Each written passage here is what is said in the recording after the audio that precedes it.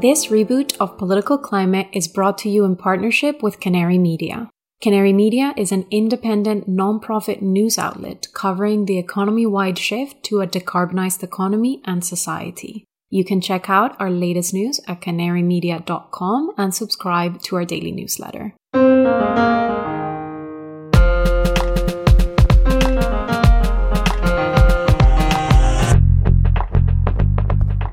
Is this thing on? Check. Check 1, 2. All right. I think we're back. We're back. Welcome to Political Climate, a bi-weekly podcast on energy and environmental issues in America and around the world, presented by the USC Schwarzenegger Institute and in partnership with Canary Media. I'm your host, Julia Piper, and as in the past, I'm joined by my co-hosts, Brandon Hurlbut and Shane Skelton. Brandon's here beside me in Los Angeles, California. It's been a while. The band is back together. The band is back together. How are you? It's been a minute. This is so awesome. I can't wait to get rolling here. I know. Shane, how are you? I'm good. This is so much fun. I actually was a little nervous a couple hours ago, which obviously I didn't get, doing this for years. And I was going to make a joke and be like, Brandon, I haven't seen you in 30 minutes when we were working on something earlier. Julia, good to see you too, though we've been in good touch, but it still seems weird to have been off the air for so long. It totally does. So weird, in fact, that it took us about 30 minutes to get the tech system back up and running, but that's cool. We're back at it and we're super happy to be recording again. There's been so much action on climate and energy policy that I'm excited to dig in with you guys and, find out what you're hearing and where things are going. But as you just alluded to there, Shane, you and Brandon now work together. Our titles have all changed actually since we last recorded earlier this year, I guess January. And so for those who may not know, Brandon Hurlbut is a former chief of staff at the Department of Energy under President Obama. He's a clean energy investor and founder of the public policy consulting firm, Boundary Stone Partners. And Shane, you are a former energy advisor to Representative Paul Ryan. You have many years of experience on the Hill, and now you are a senior vice president at Boundary Stone Partners. So, why did you hire Shane, Brandon? How did a Democrat-Republican come to work together? Well, we had so much fun doing the podcast together, and sort of like the great mergers of all time, Disney, Pixar, LeBron and D-Wade, Kevin Durant and Steph Curry coming together. We just wanted to dominate together. So we wanted to form a dream team. And no, in all seriousness, I've gotten to know Shane so well, and he has tremendous energy expertise and knows the Hill so well. And with everything that's happening in DC on climate policy, I just wanted to work more closely with him. That's awesome. One of the great mergers of all time. Shane, what are your thoughts? Tell us about your new role. Yeah, no, it's been awesome. Brandon and I have been looking for ways to work together for a while. We've actually done, smaller projects together when I had my firm S2C Pacific with my partners. And so our smaller firm, with Patrick Currier and I specifically, finally had an opportunity to work with Brandon and his team at Boundary Stone. Boundary Stone was growing tremendously, as you know, and all of our listeners know. There's really never been a better time for clean energy legislating, but then also after that, there's going to have to be a lot of implementation. And I've learned so much from Brandon and his team also about, what actually happens to these laws after they get passed. We're always so focused on, the dynamics on Capitol Hill. You want good policy, but you want to also make sure that you have the votes lined up. But after that, I didn't have a lot of hands-on experience. And so Brandon, obviously running DOE, the Department of Energy, has had a ton of experience implementing these programs that Congress creates and executing on them. And so, we like to talk about this stuff. We like to work together in theory. And now when the opportunity arose to work together in practice, I jumped at it. And, like I said, I think the scariest part about all of this was learning how much that I thought I knew that I didn't know about, what happens in the White House and on the administrative side. So it's just been really cool, really exciting. And there's never been a better time to be working in our space. Really, really fun stuff. Awesome. Well, I have to say that I changed roles as well. I left the journalism world. Sold out. Oh, I know. But not really, because I joined a clean energy financing company, which is totally helping accelerate the clean energy transition. I am now officially the Vice President of Communications and Policy at GoodLeap, which is actually the nation's leading financier of solar and other sustainable home solutions like heating systems and batteries and geothermal for the home. So we're really trying to go at the whole home problem and help decarbonize. So it's been super interesting to be on that side of it, having spent a decade in journalism. But I'm excited excited to be back on the airwaves because this gets to like scratch my journalism itch and like hold these conversations. And I'm going to maintain my moderator role. You know, I'm not here speaking for GoodLeap or for anyone else. It's really just to speak with you guys and the guests we have on and facilitate some good conversations. So I'm excited about that. Also, I have to say, we are working with my former colleagues from Green Tech Media who have now put together an incredible newsroom at Canary Media. They are providing the news and analysis in ways that we just hadn't been able to before. So huge kudos to that group. So exciting to see Canary Media just dominating and giving us a lot of great coverage that we need in the world today. So deep appreciation for the Canary Media team. We are thrilled to be partnered with them on this podcast reboot.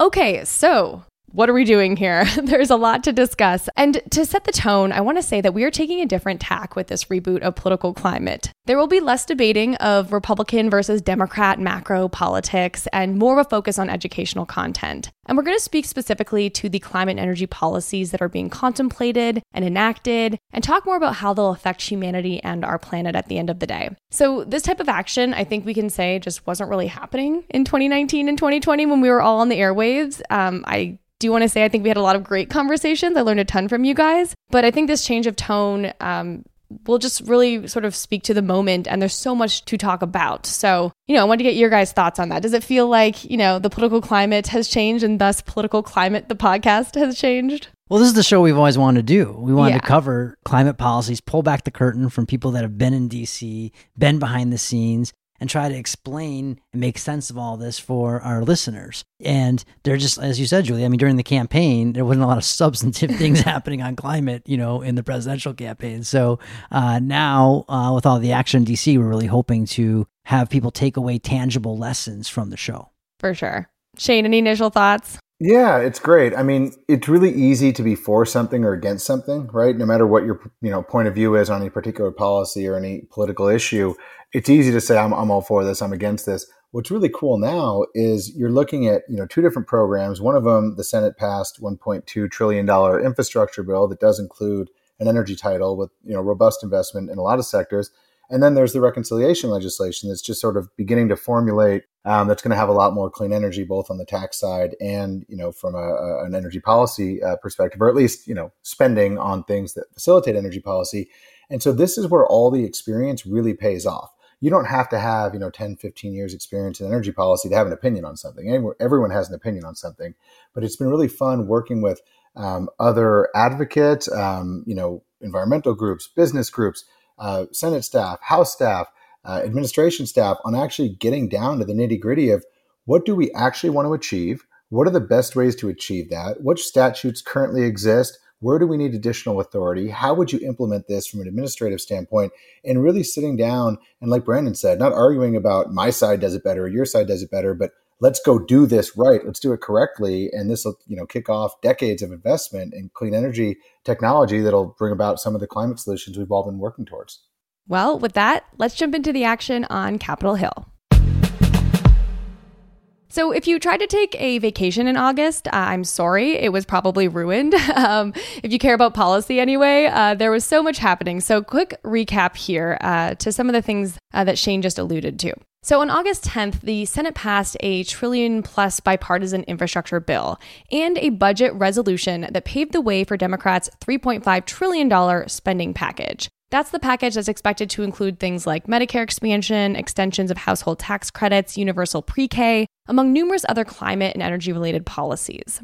Passing the infrastructure bill with support from 19 Republicans, including Senate Minority Leader Mitch McConnell, was a win for President Biden. He had resisted pressure to give up on the bipartisan talks, so that was a big deal for him and moderates among the Democrats as well. However, it almost immediately triggered a showdown in the House, where Speaker Nancy Pelosi refused to take up the bipartisan infrastructure bill without also passing the Democratic spending package. Then a game of political chicken ensued with a group of moderate Democrats who did not want to pass the two pieces of legislation together. Flash forward to August 24th, and House Democrats finagled an interim solution. They narrowly approved a budget resolution that provides the framework for the $3.5 trillion spending deal in a procedural vote that specifies that the House will vote on the Senate-approved infrastructure bill by September 27th. By tying the fate of these two pieces of legislation together, the upshot is that as we record, House members have less than a month to pull together their mega spending plan and have it pass, assuming they keep the September 27th date to pass the infrastructure bill as well. So I said a lot there, a lot of nuances. Shane, you're really following this closely. I've heard this situation described recently as a black hole and the Hunger Games. What did I miss and how would you describe it? Yeah, I mean, I don't think you missed anything, but I think, what you covered is just the reality that this is so far from over. And I don't mean that in a negative way at all. I mean, there's so much work left to do. So you have the $1.2 trillion deal, that's cooked. The House has to vote on that up or down. There's no room to amend that or sort of move provisions around or numbers around there. So put that on one side because it still has to pass. But the reconciliation bill, I think there was a lot of confusion early on about what this is and what this isn't. I don't think people fully understood, if you haven't been involved in reconciliation in the past, there's a really lengthy process. And just really quickly, that's, passing the budget resolution. But in order for those reconciliation instructions to be valid, both chambers have to pass the exact same budget. So that's what Julia was alluding to, that occurred last week. That frees up the committees to do the work that they need to do to actually authorize the spending that would meet the numbers articulated basically in that budget or called for in that budget. Then all those bills have to go back to the budget committee in the House and the Senate. They package them all together into one big bill and then vote as a chamber. Now, unless those two bills are entirely identical, they have to conference. And so what's more likely than not is that the House and Senate will pre-conference, meaning they'll negotiate behind closed doors so they can both take one up or down vote on the same bill and not expose their members to several different votes on several different, versions of legislation that aren't, ever going to be enacted into law. But it is a lengthy process, and there's a lot of different groups. It's not like Republicans versus Democrats on the budget reconciliation. It's only Democrats involved, but there's conservative Democrats, there's liberal Democrats, there's the Progressive Caucus, there's the Mod Squad, that Julia was talking about. I know we'll talk about this a lot more, so I don't want to drone on and on. But the last thing I'd mention, and this is where process and procedure becomes so important, is that the vote they took to guarantee the moderates a vote on the infrastructure package by September 27th is entirely worthless. A House resolution that's not a joint resolution with the Senate, that doesn't have any impact on law, is just a suggestion. It's not enforceable in any way, shape, or form. The thing that makes this particular goal of September 27th enforceable is that on September 30th, government funding across the entire federal government expires, meaning you would have a government shutdown if they don't pass a spending bill. And the transportation, surface transportation reauthorization expires, meaning that you wouldn't have the legal authority to continue to give money to states, that they get to maintain their roads and bridges and all the other different things, medians and beautification projects that the Highway Trust Fund does. So these are very, very real deadlines based on the legislation that expires, but the negotiated deal to vote by the 27th means absolutely nothing. It's just that if they don't hold that vote, that means that the transportation bill expires. And as a result, they have to vote on a transportation reauthorization bill. That's a mouthful. So I'll stop there. All right. Well, let me just repeat back some of the things you said to make sure I understand it as well. So you're saying between now and September 27th, members of the House are going to pull together all of the various pieces of legislation they want to get to their currently stated $3.5 trillion deal, correct? And then they're going to try and conference that with the Senate at the same time, or just focus in the House and eventually get to the Senate? Well, so the House is going to go through their process, and each of those committees is going to mark up legislation that meets their reconciliation instructions. But that is not going to be the bill that ultimately gets a vote in the House and Senate that would be enacted into law. So that's sort of a process they have to go through to make sure that their members are heard. They do want to make sure that they're asserting themselves and the House's priorities when they go into these negotiations with the Senate. But the Senate is not going to go committee by committee like the House and vote on these bills. The Senate is going to package, one bill, each committee doing their role and sending it back to Budget Committee, but they're not going to go through that public process of holding committee hearings and committee votes. And so the House and the Senate are going to coordinate behind the scenes because at the end of the day, each of them have to pass a bill, and that bill has to say the exact same thing as the other chambers. So there's two ways to do that. The traditional way would be the House can pass whatever they want, Senate can pass whatever they want, and then they form a formal conference committee, and the House designates its designees and the Senate designates his. They negotiate a compromise between the Senate bill and the House bill. That becomes the quote-unquote conference report, and then the House and Senate both vote on that report, and that gets enacted into law. My understanding is no one wants to go through all that pain right now. So they're doing that negotiating behind closed doors. away from the cameras, and ultimately they will come together on legislation. But that doesn't necessarily mean that bill is going to, include the components that we see marked up in the House committees over the next 2 weeks. And this is a Democrat-only conversation, right, Shane, just on the reconciliation vehicle? Like, Republicans aren't really a part of this. This is just the Nancy Pelosi and Chuck Schumer putting this together between the House and the Senate Democrats, right? Yeah, that's exactly right. So, I mean, I can't imagine you're ever going to get, a Republican vote or any, counterparty vote on a reconciliation bill. So this is not, Democrats trying to find a way to compromise with Republicans. This is Democrats making sure that their most progressive members and their most conservative members are able to vote on the same package, because, where the House Progressive Caucus is very different than where the House Mod Squad is. Where Senator Joe Manchin is a very different place than Senator Sanders. And so they have to cobble all these different interests together into a bill that everyone can like.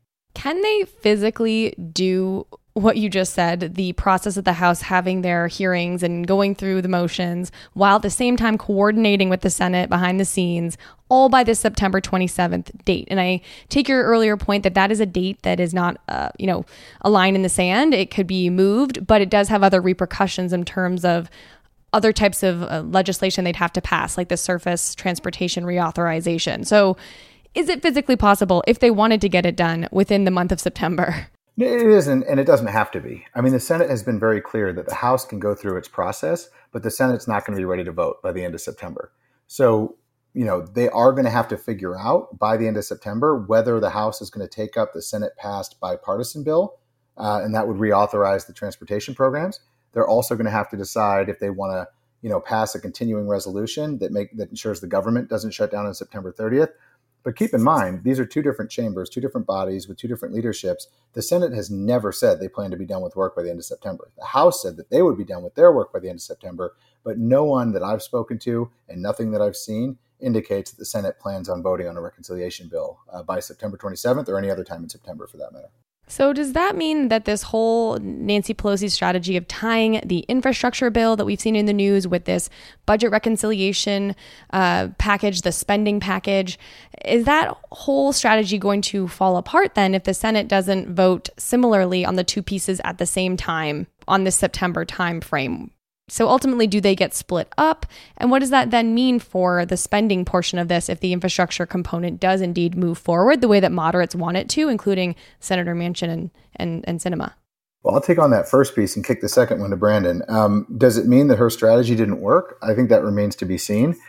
They could hold a vote on the infrastructure bill. It could fail because the progressive members don't vote in favor of it, and there aren't enough Republicans to cover that gap. And then they could all be stuck and say, okay, we need to do some sort of surface transportation extension just to buy time. And we need to do some sort of short-term government funding bill to buy time. And then they'd have to figure out a plan from there. That could very well happen. If the House does pass the Senate bipartisan bill and that goes to the president for his signature, I'd much rather hear what Brandon has to say about, what that looks like at that point from the administration, the House and the Senate, and how they go about trying to pass the larger reconciliation bill once that sort of sweetener of the bipartisan bill is off the table. Sweetener or leverage or however you want to think about it. I don't know. What's your thought? President Biden's under pressure. We have to also note amid Afghanistan and everything else going on, COVID resurgence, to probably have a political win. So you'd think he'd want the infrastructure bill, which is widely supported, to pass. But of course, that again, doesn't align with Pelosi's strategy. So what do you think, Brandon? How does this play out? I think they both get done on September 27th. At least on the House side. I think both of these things, both packages, because the longer that this gets delayed, the harder it gets. And I think that there's so much writing on this for President Biden. And I think Democrats will come together. The House, as Shane said, just has to pass the bipartisan deal. That's done. House will pass it and the president will sign it. And I think the reconciliation package will get done at the same time because they understand that the midterms are a tough political environment, right? Historically, elections already? Yeah, the party in power has a tough time in the midterms, right? And so you can look at it either way. You're like, look, if it's going to be a challenging environment for Democrats to keep the Congress after the midterms, you want to get as much done right now before the Republicans take over. And you have what happened with Obama, which was our entire congressional legislative strategy ended in 2010 when we lost to Congress, right? Also, Democrats give themselves a better chance of winning in the midterms if they can run on both of these packages, because Joe Biden can claim, I got the government to function again. I got Republicans and Democrats, that's what he campaigned on, to come together and pass massive policies that are going to help the American people. And we've been talking about infrastructure in this country for how long? It was always going to be infrastructure week, right? And if he can say, I did it with Republicans, 19 Republicans, that's pretty, that's a pretty big deal. Or as he would say, pretty big effing deal, right? And then it's a biff effing deal, the bipartisan infrastructure. Right. And then to be able to satisfy in the reconciliation package all the stuff that he campaigned on Build Back Better plan, which we discussed many times on this show, and make the progressive part of the party very happy, then that's a huge achievement. And that's something that could help go against some of these historical headwinds that Democrats will be facing in the midterms. Okay, so just to tie up some loose ends here, Shane, you said the Senate will not get this all done on the budget reconciliation side by the end of September. So say Brandon's right, the House gets all of its work done. What would then happen? It just would kick over to the Senate because they've been in the loop, they'll go ahead and pass this budget reconciliation big bit of it? I mean, I think what you're highlighting is a point where Brandon and I just disagree, and so it'll be interesting to see sort of how this plays out. I think the House will do its work. I don't know exactly when they'll pass the bipartisan infrastructure bill, but every indication that I've gotten is that the Senate does not concern itself with the House's timelines, and the Senate is working through their process. Remember, the Senate is subject to the Byrd Rule, so anyone who's been paying attention to reconciliation keeps hearing, well, you can't do this because it violates the Byrd Rule, and you can't do that because it violates the Byrd Rule. The House isn't subject to the Byrd Rule. So the House could pass a bill that couldn't actually legally clear the Senate, even if, the policy was aligned. So it's just a lot more complicated on the Senate side than it is on the House side. The House can pass a bill that they want. A Senate has to pass a bill that they want and that they're legally permitted to pass. And so I just don't see it happening in September. I'm not even sure if I see it happening in early October. I think this could run for a while, but hey, I heard what Brandon said, and he could very well be right. If the party gets together and says, hey, we've got a lot going on right now in this country, we need a win, let's get a vote, in the next 4 weeks, I'm sure they could do that if that's what they decided they wanted to do. All right. Well, eyes on the 27th for seeing what the House does on the budget reconciliation process. So to take a step back here, we had to talk about the inner workings because it's so, in the news, but I guess it's important to note why we care about this. So Shane, over to you on what is in the proposals that Democrats have for their spending package, this $3.5 trillion spending plan, that I outlined briefly. What in there do we care about from a climate and energy perspective right now? The honest answer is, who knows? Because here's what we know for sure. There's $198 billion that's been allocated to the Senate's Energy and Natural Resources Committee. Now, I'm only highlighting the Senate instead of the House, not because I think the Senate's more important. I think the House is doing some really great things. It's just because the House Energy Committee has jurisdiction over healthcare. It has jurisdiction over telecom. It has a lot wider jurisdiction. So looking at the number that they've been allocated doesn't really give an indication of how many energy dollars are going to be spent in there, whereas Energy and Natural Resources is a little bit more focused. So they've been given $198 billion. There's the Clean Energy Payment Program, which is basically a budgetary iteration of a clean energy standard. Because you can't enact a new regulatory regime through budget reconciliation, you have to find a way to make it a budget issue. And so the Clean Energy Payment Program, by and large, and I haven't seen the text, I don't know anyone who has, but I think specifics outstanding, it gives utilities a goal to get to 80% clean energy by 2030. Or I shouldn't even say utilities. It's going to give some obligated parties in the energy sector a goal to reach 80% clean energy by 2030. And what that would basically mean is that you'd start where you are. So if your portfolio is 20% clean, you got to get to 80. So that means you've got to cover 60% improvement in 10 years. You'd have to go up 6% a year. If you're 40% clean, that math works out very differently. And then if you reach your annual goal, so if you're 40 and you got to get to 80, so that means you go 4% a year. If you reach that 4% goal, you get a payment from the government to help offset the costs of that additional capacity that you've either procured or that you've built, generation you've built, depending on who the recipient is. So that's going to eat up a large chunk. And the numbers, being discussed are around the $150 billion range. So pausing there for a minute, you go, okay, if that's $150 billion, and maybe it'll go higher, maybe it'll go lower, that leaves $48 billion for every other energy program, plus natural resources. So that would include the Civilian Climate Corps and some of the other things, that we've heard talking about. What does that mean? Who knows? We've heard there's going to be rebate programs for household electrification, building electrification, really good stuff.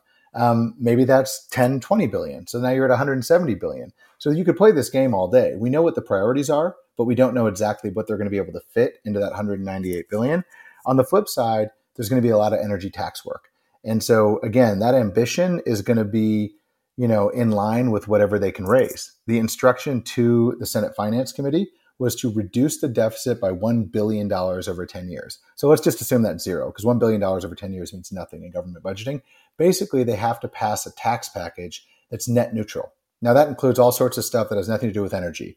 Child tax credit, what the Democrats are calling social infrastructure. I'm not going to pretend to know what all that is. But in the energy space, our understanding is that there's going to be somewhere between $200 and $300 billion worth of energy credits. And that could be investment tax credits, both for commercial and residential generation. That could be production tax credits. That could be new tax credits we're hearing about that incentivize domestic manufacturing of clean energy. So there's a lot of energy policy that's going to get into this reconciliation bill. But the ambition and the size and the scope of the bill is going to depend on two things. It's going to depend on how much revenue they can raise so that they can offset the tax provisions in the Finance Committee. And then it's also going to depend on what they can get the caucus behind. We've heard Senator Sinema and Senator Manchin say, we're not doing 3.5 trillion. So maybe they can do 3.2. Maybe they can do 3.1. Maybe they'll only do one. I don't think anyone really knows the answers to those questions yet. Woo. Excellent explanation, first of all. Thanks, Shane. There's a lot in there. And just for those who may be following along, the first program you mentioned, the payment plan for clean energy, that is effectively a national clean energy standard, correct? Well, that was its ambition. But it just turned out that the parliamentarians gave so much feedback, there was just no way to do a clean energy standard. So what it had to turn into is, how do we find a way to give people federal money, entities, federal money to clean their portfolios? But that could be generators, right? That could be just straight to power generators. If you generate, X amount, you get this. It could be what they call load serving entities, which is what we all think of as our utilities. And they would procure that energy or generate it. Or it could be, anyone who consumes energy in commercial amounts, which would include load serving entities. It would include, large energy buyers like your Googles and your Walmarts and your Amazons of the world.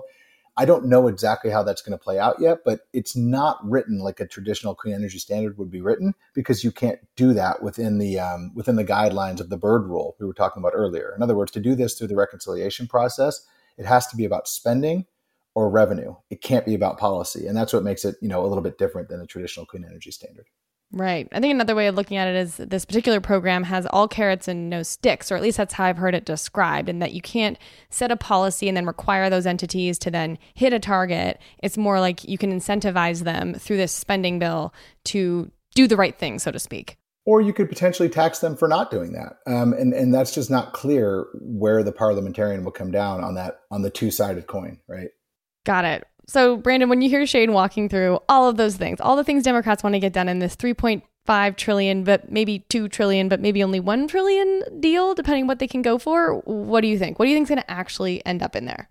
Well, I think there's a lot of fear from the climate community, because in the past, climate has, when there's competition amongst, priority public policy issues, climate has been put to the side. A good example of that is when I was in the Obama administration and Waxman-Markey passed in the House, and then nothing really happened in the Senate because the Obama administration is really focused on healthcare and getting Obamacare passed. And so I don't think that's going to happen again here for a couple of reasons. One, Joe Biden campaigned very aggressively on climate. It was a huge part of his platform. That's why it was so important in all the discussions we had last year that he campaigned in a big, bold way, on these issues. So he has to deliver on it. Two, he has to go to, this year there'll be another, United Nations Climate Change Conference. That's the conference where they passed the Paris, agreement that everyone, knows about. And so he has to go there and represent the United States in a time where our credibility on climate in the world community was really destroyed because, Donald Trump pulled us out of the Paris Treaty. And so we also have other issues going on like Kabul and Afghanistan. And, I think people in other countries are worried about our democracy. We ended the last show on a very different note, but it was, we did not have a peaceful transition in this country, which is the hallmark of our democracy.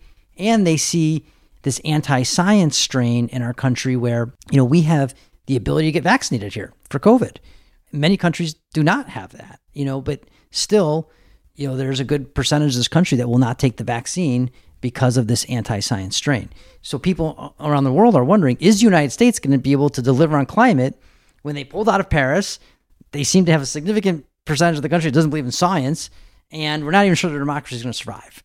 So that's a high bar for Joe Biden to go clear when he goes to speak to these other world leaders. So he has to have deliverables in hand on climate policy to reestablish our credibility on this issue as a world leader. Now, many of these policies that Shane talked about are really fantastic, but some of them, like the Civilian, Climate, Conservation Corps, exciting. I'm a huge supporter of it, but it doesn't do much for greenhouse gas emission reductions.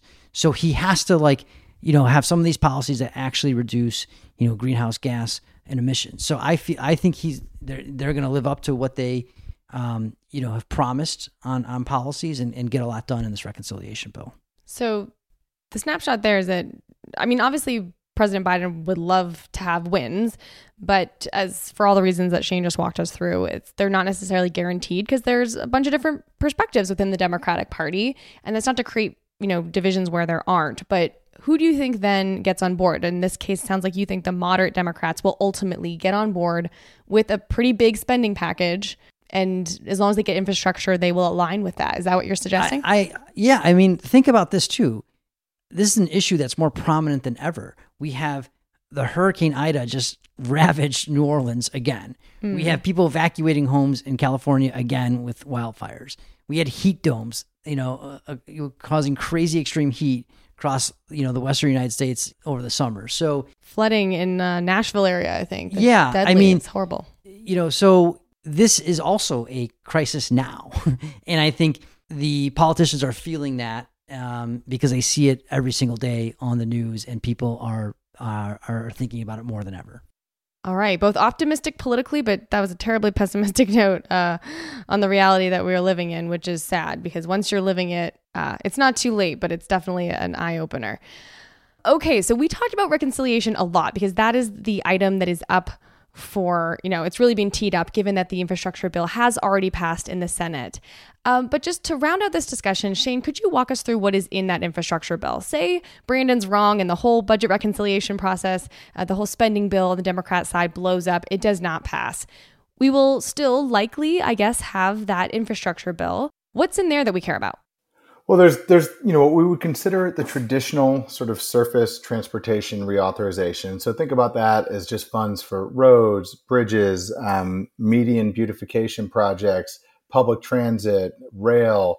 That would go in the traditional sort of surface transportation bucket. Then there's also spending on ports and airports and other types of infrastructure that, we don't necessarily interact with every day, but definitely is the physical infrastructure that makes our country work. There's high-speed internet. So there was a lot of fighting. I don't know if folks remember if they were tracking the news, but a lot of the last-second sort of fits and starts were about telecommunications policy and telecommunications funding. I'm not, well steeped in the intricacies of that, but it is something that's obviously very important and is part of the physical infrastructure that ties our country together. And frankly, if the last couple of years, a lot of us have been working from home. I'm filming this podcast remotely right now. Connectivity means more, than it ever used to. There's also funding for electric vehicles and electric vehicle charging. And this is another space where the nuance of different sides of the conference really mattered. Because initially it was going to be, $7.5 billion for electric buses and $7.5 billion for EV charging. And what actually ended up happening was there was like a $7.5 billion bucket for, low emissions buses. Now, some of that money is earmarked for electric buses, but some of that could be used for hydrogen or compressed natural gas or other types of, lower emissions than diesel vehicles. There's also the EV charging. Now, $5 billion of that, to their credit, is going to go to EV charging infrastructure. but another 2.5 is going to go to, again, compressed natural gas infrastructure, hydrogen infrastructure, other types of lower than diesel emissions infrastructure. So you do have to read between the lines a little bit on this stuff, but these are still massive investments that are pretty cool. Then there's also $78 billion in power sector infrastructure. I don't think anyone can fully define, you can fully define it, but I can't fully define in 2 minutes exactly what that is. There's going to be money for transmission build out. There's going to be money for energy system hardening and resilience, including cybersecurity. And then there's a lot of technology deployment funding, and that's really exciting. So that's stuff like getting hydrogen costs down to, competitive with other fuel sources, because we can't decarbonize our heavy industry. You can decarbonize transportation, all those other sectors, but heavy industry is going to need hydrogen.